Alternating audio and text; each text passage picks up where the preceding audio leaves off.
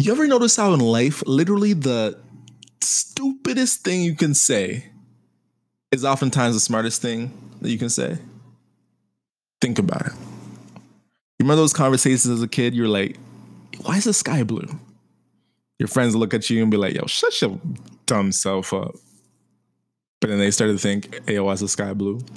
Or like, why is the grass green? Or you ever have that annoying 8-year-old like nephew that just keeps asking why on everything you say? And you get to a point you're like, yeah, I really don't know. And you just tell him to shut up because you're not trying to get punked by an 8-year-old. I know you might have had a couple of those situations, but if you want to see the walking embodiment of that, it's Kanye West. Kanye West has always said the craziest things in the most non-politically correct times for the history of his career. From Taylor Swift calling out the Grammys and saying that Beyonce had the greatest album of all time, on live TV saying that George Bush does not care about black people. And to make it even crazier, to say that slavery was not a choice on TMZ. These things that he has consistently said and consistently spoke his mind out have been the reason he's been one of the most polarizing figures of our time. And recently he's announced he's officially running for president. Now I know what you're thinking. We don't want Trump 2.0. Can these celebrities stop running for president, please? However, I think we need to take a deep look on what really makes Kanye West great and phenomenal. You see, from just the beginning of his music, when you really think about Kanye's West music and what made it so good, was he came out in music in the 50 Cent era. What does that mean? Now, Tupac and Biggie died, and, gangster rap wasn't necessarily on the mainstream the same way, but it started to come up heavy, especially with acts like Dipset in New York. Gangster rap was still what was considered real rap. So picture a pink polo, black middle-class kid like Kanye West coming out as a producer who are looked at as not marketable. They just don't have the look of a rapper. Kanye West, 5'7", will lose every fist fight in the world, comes out and as a rapper doesn't talk about killing people, talks about basically just being corny. Talks about the stuff he wants to talk about and creates just great music, being the most authentic version of himself. An absolute paradox to the rap game. Wasn't trying to act hard, didn't say he killed the most people on the street, wasn't saying he's the toughest guy. Instead of creating a persona, just acted as much as himself as he could and communicated that through his music. Came into the fashion world, a notoriously elitist class, an elitist place to be. Think about it. These people are just like legacy families who literally see anyone who doesn't have at least $10 million in their bank account as probably filth. Like, to get into high fashion is very, very hard. And somehow Kanye West was able to literally change the fashion world with his Yeezus shoe collection. Now, he did it through Adidas, and now recently he's partnered with The Gap,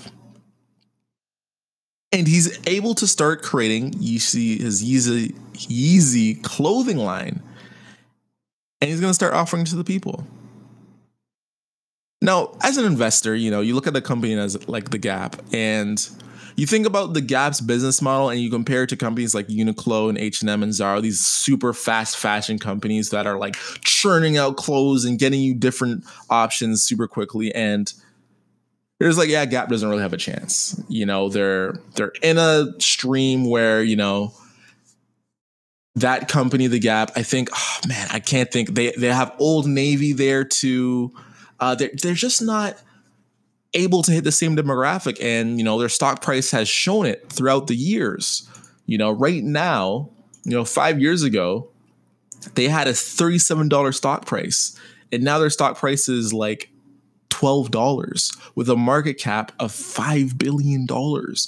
This would be like, honestly, this is like what, like a mid cap company now? Like they're so small. Maybe there'll still be a large cap company, but they're such a small company now, especially compared to what they used to be.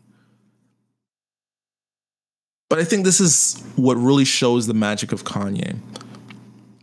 And I think we need to take a deep analysis of like what Kanye West actually means to this Gap company. A lot of times it's hard to be cool. You know, when you're the dorky uncle, when you're the washed parent, you know, you're out of your head. It's hard to get back cool once you lost it. Kanye West brings that cool to the Gap, you know, and especially in the age of, you know, really wanting to promote and cherish Black business. I think Kanye West going to the Gap and signing a 10-year deal is really a good look and might be that breath of fresh air that brings consumers back in there. One of the crazy things when you think about Adidas was Nike had a foothold on what it meant to wear an athletic shoe and have peak performance as an athlete. Adidas said, all right, you got that, fam. And they started releasing more lifestyle shoes, more urban streetwear shoes. And from their Stan Smiths classics to their Yeezy line, they literally have a legitimate case of being one of the best lifestyle shoe brands out there now. And they've carved their own lane for themselves. When you look at all these fast fashion deals and fast fashion, you know, endorsements of celebrities, a company hasn't really put, you know, their partnership with a celebrity on full display like the Gap is doing. And I think this is a big, big move. And I think if this turns successful, we could start seeing a wave of just celebrity influencer marketing like we've never seen before, where companies are really giving influencers and celebrities equity stakes and really standing behind an artist. And we could see some crazy returns. I think we're living in times where influencer marketing is huge, and we're really not taking in how much impact these celebrities have. You know, this Gap deal really reminds me of what happened with Gary Vee and K-Swiss, where K-Swiss, another shoe brand that used to be huge, used to be massive, dying. And then Gary Vee did one collab with them and kind of brought them back to relevancy, to the fact where I think didn't they sell recently or something like that? Really, really did well. And he's a businessman. So I think Kanye West, if he really kills this collab, will be great. And maybe, just maybe, we'll be rocking the new presidential 2020 Kanye West apparel line as the Gap rolls them out. And as always, the best, most brightest investors are the uneducated ones. That's because the uneducated investor, they never stop learning. Tell me what you think about Kanye West's partnership with the Gap. And do you think it's going to be successful? Do you think this is a great deal for Kanye? Do you think it's a great deal for the Gap? Me personally, I don't need this risk in my portfolio. I think it's a decent risk, but me, I'm not investing in the Gap. I'm not in any clothing company, really. I don't really understand it. The last one I invested in was RVLV, just because I liked online investing. And as soon as they started breaking even and making money after the huge bounce back, I just got out, even though they could be still a good company. But tell me if you like the Gap. I'm on Twitter. My @ is @FlyStewie on Twitter. Feel free to message me there. And we, Fly Stewie, We Flight Crew are out. See you on the next one.